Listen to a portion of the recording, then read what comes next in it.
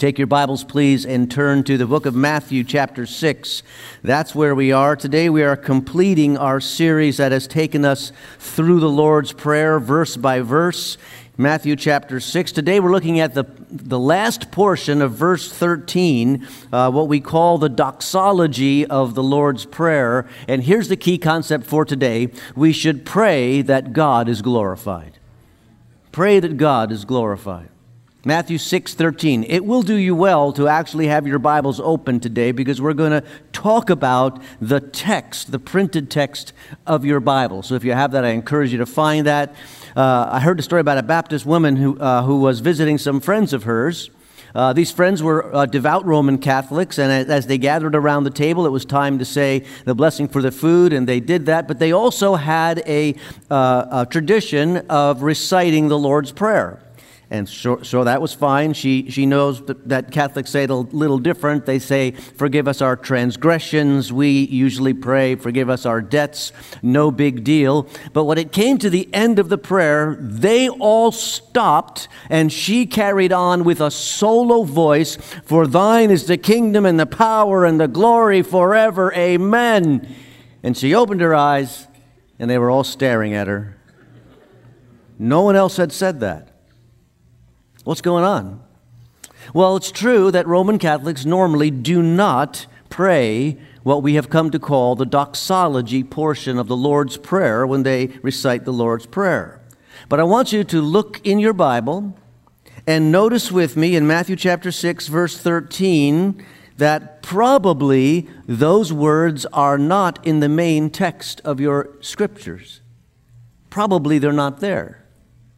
In fact, if you look around, you may find that there's a footnote and you need to find them on the bottom of the page or on the side of the page. If they are in the text, maybe there's brackets around those words, the last portion of verse 13. We're talking about the portion that says this, 6:13b says, for yours is the kingdom and the power and the glory forever. But if I'm going to read that from my Bible, I need to find those words down in the bottom margin. They're not in the text of my Bible. And today we're going to find out why that is. They are in the text of the Bible that was translated in 1611, the King James Version. But since that time, we have discovered more reliable manuscripts that do not contain those words. And thus, most of the modern translations put that doxology in the margins of your Bible. Now, today, we're all going to go to Bible college, okay? And I'm going to explain what we call the science of textual criticism. Now, if in an academic setting, that's the word for what I'm going to explain to you this morning, textual criticism. But I don't like that word. In fact, none of us likes that word. It sounds like we're criticizing the Bible, criticizing the text, but we're not at all. I'm going to use the word textual analysis, okay, for what we'll talk about today. The study of textual analysis is not to criticize the Bible or its teaching, but rather it is to set the goal of analyzing the words of our modern translations and trying to research back through the ancient manuscripts to come to as close as we can so that our translation is exactly what was originally written, the original wording of the text, okay? And we do that because we do not have the original parchment that was written on by the secretary, or the amanuensis as we call them, that the Apostle Paul dictated to when he wrote his letters. Nor do we have the scroll that Matthew wrote on as he was recalling the words of Jesus on the Sermon on the Mount. Those are technically called the autographs, and we don't have any of the autographs, but rather that were written on by the human authors of Scripture, but rather what we have are copies. And in many cases, we have copies of copies of copies, and we call them the manuscripts. And so the science of tracing back through the history of those manuscripts back in time is what's called textual analysis. And here's the good news about textual analysis. It is a tremendously Bible-affirming process. When you do this, you find out how wonderfully accurate our Bibles are. Textual analysis. You shouldn't feel threatened by it. Now, some people will hear about that and they'll say, well, it's probably unnecessary because God must have protected the transmission of the text so that there's no mistakes in it. So this is an irrelevant practice. But the fact is, when we analyze the manuscripts, we do see slight variations that have crept in the transmission. You need to remember this. Until 1450, every single text of the Bible was hand copied and then recopied and then recopied by hand over and over again. And even though those ancient scribes took great pains to try to do it to the very best of their ability, they were human beings. And where human beings are involved, little mistakes tend to creep in. So the goal of textual analysis is to work back as far as possible to be as accurate as possible in terms of our modern day translation. But like I say, it is tremendously Bible affirming, first of all, in the witness of the work, but second of all, we should rejoice in the fact and be grateful for when there is an adjustment, when somebody finds a manuscript witness that changes our English translation a little bit. We should be grateful for that because it gives us a more accurate understanding of the Word of God that we value so highly. See, here's the good news. While there are variations between the manuscripts, from time to time, those variations are slight, and they're also very explainable. Very often they have to do with a choice between two equally appropriate synonyms in a sentence, words that would mean the same thing, or very often a connecting word like to, for, and needs to be inserted that has been left out, that kind of thing. My Old Testament professor was Doug Stewart. When I was in seminary, he wrote the book, How to Read the Bible for All It's Worth, that many of us use. And he writes this: even if you adopt virtually every possible alternative reading to those that now serve as the basis for the English translation, absolutely nothing essential to the major doctrines of the Bible would be affected. So that's the good news. Well, then you say, well, if that's the good news, why bother with this? My answer is simply this. I believe the Bible is inspired by God. And I believe the inspiration of the Scripture extends to the very words themselves. That's called verbal inspiration.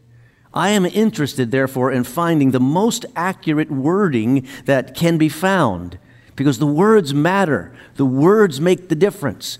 God did not appear to the Apostle Paul and say, Paul, I want you to write a book about sin. Make sure you tell him I'm against it. No. He didn't have that kind of his concept kind of guidance. Neither did he dictate to the biblical authors, word for word, this is what you are to write down. The very words of the Scriptures are inspired by God, but he did that through the human authors in a way that used those authors' education level, their writing skills, their personality comes through, their vocabulary. All that was in their inspiration as the Holy Spirit worked through them. So the words matter, and textual analysis takes us back to the words when we have slight variations in the copies. So, we're all still in Bible college.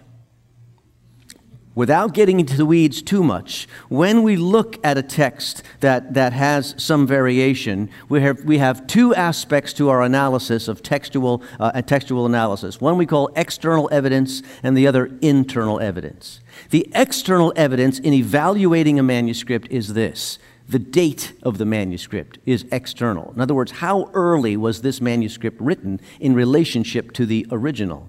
The region of the world that the manuscript comes from is part of the external evidence, because manuscripts tend to travel in families. They're, copied and recopied and recopied regionally. And then the number of manuscripts that have a specific kind of reading, that's the external evidence that we apply to these ancient documents.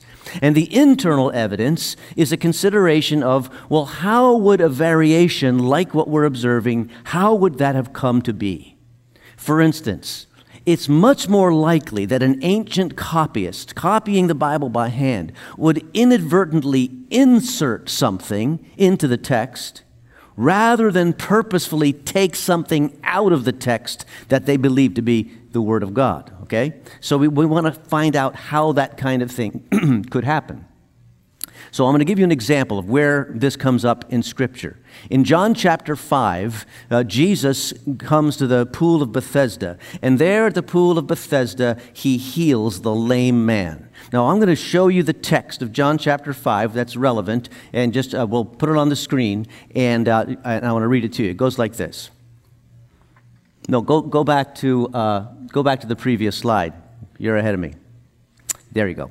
In John chapter 5, verse 3, here a great number of disabled people used to lie, the blind, the lame, the paralyzed. One who was there had been an invalid for 38 years.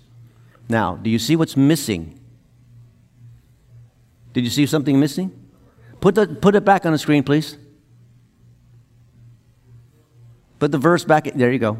What's missing from that text? Verse 4 is missing. That's exactly from my NIV Bible. Verse 4 is missing. You'll only find verse 4 in the New King James or the King James Version. In the New King James, it says this. Let's go to the next slide.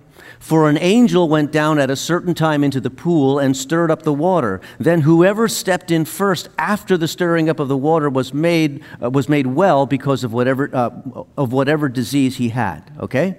But notice the asterisks after that verse. If you follow your eye to the asterisk to the margin in New King James Bible, it says this verse is missing in the best manuscripts.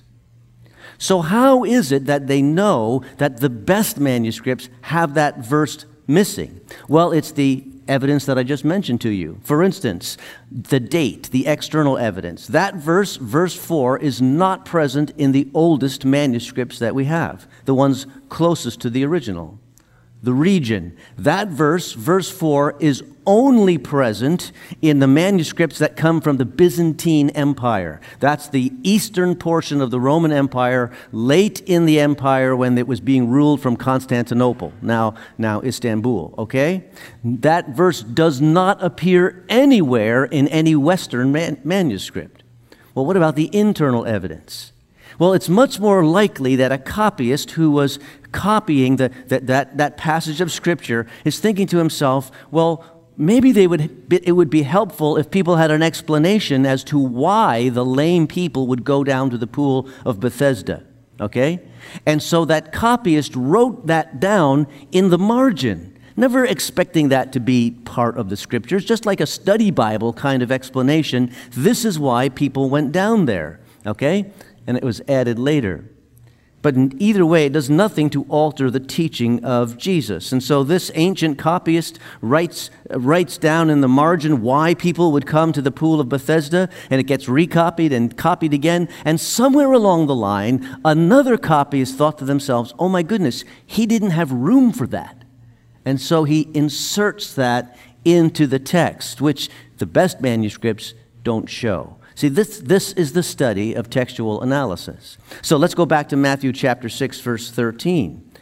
Very similarly, the events happened in this passage as well. It is likely that a scribe copying this portion of Matthew somehow said to themselves, this is so wonderful, and he kind of wrote down these words as an expression of his own worship and praise. And he also wrote down these words, for yours is the kingdom and the power and the glory forever, amen, because it doesn't sound good to end the prayer after deliver us from the evil one, just abruptly like that. His instincts told him that something more should be there. And guess what? Spoiler alert, his instincts were correct, all right? But originally, in the earliest manuscripts, that portion of it wasn't present. External evidence. As a matter of fact, that portion which is in the 1611 King James Bible, that is not found in any manuscript until we find it in Egypt in AD 400. 340 years has gone by until that edition of the transmission of the text. And that manuscript that has the first ever demonstration of this doxology, we have it now. It's in the Smithsonian Institute today. It's called the Washington Codex. So maybe after all this, you say to yourself, well, maybe we should just leave it out altogether. I mean, why do we even bother? So let me explain why we should pay attention to those words, even if it's in the margin. British scholar N.T. Wright, who's excellent in history and Greek, says this. He says, "It is inconceivable within Jewish praying styles of the day that Jesus would have intended the prayer to stop abruptly out of 'deliver us from evil.' Something like this doxology, must have been there from the beginning. Deliver us from evil without even an amen just doesn't fit with the beauty of the prayer. And it doesn't fit with the way first century Jews would be taught to pray. And God's kingdom, God's glory, and God's power is what this prayer is really all about. So it's a beautiful conclusion, and it is right for us to retain those words, even if it's sectioned off in the margins, because the teaching of those words, the sentiment of those words, rounds out the entire prayer. We've already prayed, "Thy kingdom come," because His is the kingdom. We've already prayed, "Thy will be done," because His is the power. We've already prayed, "God, that your name be hallowed," because His is the glory. He has jurisdiction over all things and all ages, and He has the ability to enforce His will. When we say, "Thine is the kingdom," we're saying yes to the fact that God has absolute ruling power over all things. He is the monarch of all history. When we are born again into the family of God, we become citizens of that kingdom. When we pray, "Thine is the power," we're rejoicing that God is all-powerful. He's able to bring about the answers to our prayers according to His will. When we pray, "Thine is the glory," we are affirming that God is glorious. He deserves to receive praise, and He's surrounded by praise and worship in the throne room of heaven. 1 Chronicles 16:29 says, "Ascribe to the Lord the glory due His name. Bring an offering and come before Him. Worship the Lord in the splendor of His holiness." And when we do that, when we obey that command, our lives come into balance. When we do that and we obey that command, we are stepping into the rhythm of eternity. So ending this prayer with this statement of worship and praise is perfectly appropriate. Charles Spurgeon once said over the whole prayer, he said, "If you pray the Lord's Prayer, you can envision yourself in each of the phrases of the Lord's Prayer descending rung by rung down a ladder." Because we start the prayer in the heights, right? Way up on the top, hallowing the name of our Heavenly Father. And then we ask Him for His kingdom to come, which reminds us as we move a rung down that we are subjects to that kingdom. And then we say, "Thy will be done." And again, once again, we move a rung down because now not only are we subjects of the kingdom, but we are the servants doing His will and His commands. When we pray, "Give us this day our daily bread," we go a rung down because we're reminded that we are needy before Him and beggars. We're looking for Him to provide. When we pray, "Forgive us our debts," we go a rung down. Not only are we needy, but we are sinners, and we need His protection and care to keep us away from sinning. We go a rung down and we say, "Lead us not in temptation." We remind ourselves that we are weak and we need His strength. We need assistance, and unless He intervenes, we'll not escape temptation. But then Spurgeon says, when you get to the doxology of the prayer, it's like we're lifted back to the heights again. "For thine is the kingdom and the power and the glory forever." And we want to be near to that King. We're like little children who want to be close to our Savior, and His glory satisfies and keeps us safe. The prayer opens with praise, and the prayer closes with praise. And finally, we say at the very end, "Amen," which means, "So be it," or "Let it be so." And when you say amen, you are saying, I have faith that God is able to make so the prayer that I just prayed. He has the power to do it according to His will and according to His timing. Amen is not a wishful thinking word. Amen is a word of certainty. It says, I am assured that God is able. I believe that He has heard my prayer, and I believe that He responds to prayer, and He does so perfectly, always in love and in wisdom and in perfect timing. That's when I say amen, that's what I'm saying. And so this is a model prayer. But this model prayer gives us beautiful words which strengthen us and remind us that we have a God who listens and a God who responds. So today, I've taken you to Bible college. Now I'm going to take you to 1611. We're going to time travel. And in 1611, when they translated the King James Version, this is the wording of the prayer that I'd like you to pray with me. Just we'll recite it together, and we'll be reading it off the screens, okay? It says this, reading, Our Father, which art in heaven, hallowed be thy name. Thy kingdom come, thy will be done on earth as it is in heaven. Give us this day our daily bread, and forgive us our debts as we forgive our debtors. And lead us not into temptation, but deliver us from evil. For thine is the kingdom and the power and the glory forever. Amen. Amen. Ryan and Monique are going to come and share a song with us that just reflects back on this entire journey through the Lord's Prayer in music. So let's listen as they sing.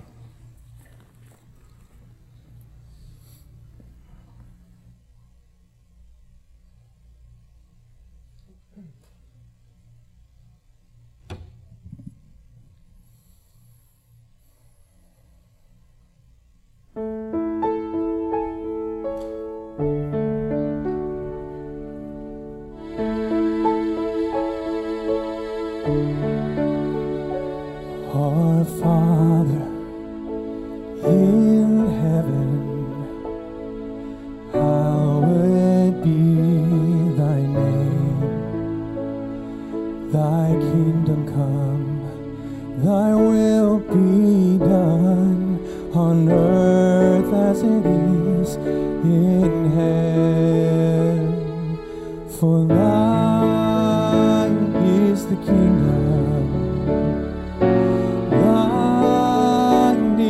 the power and the glory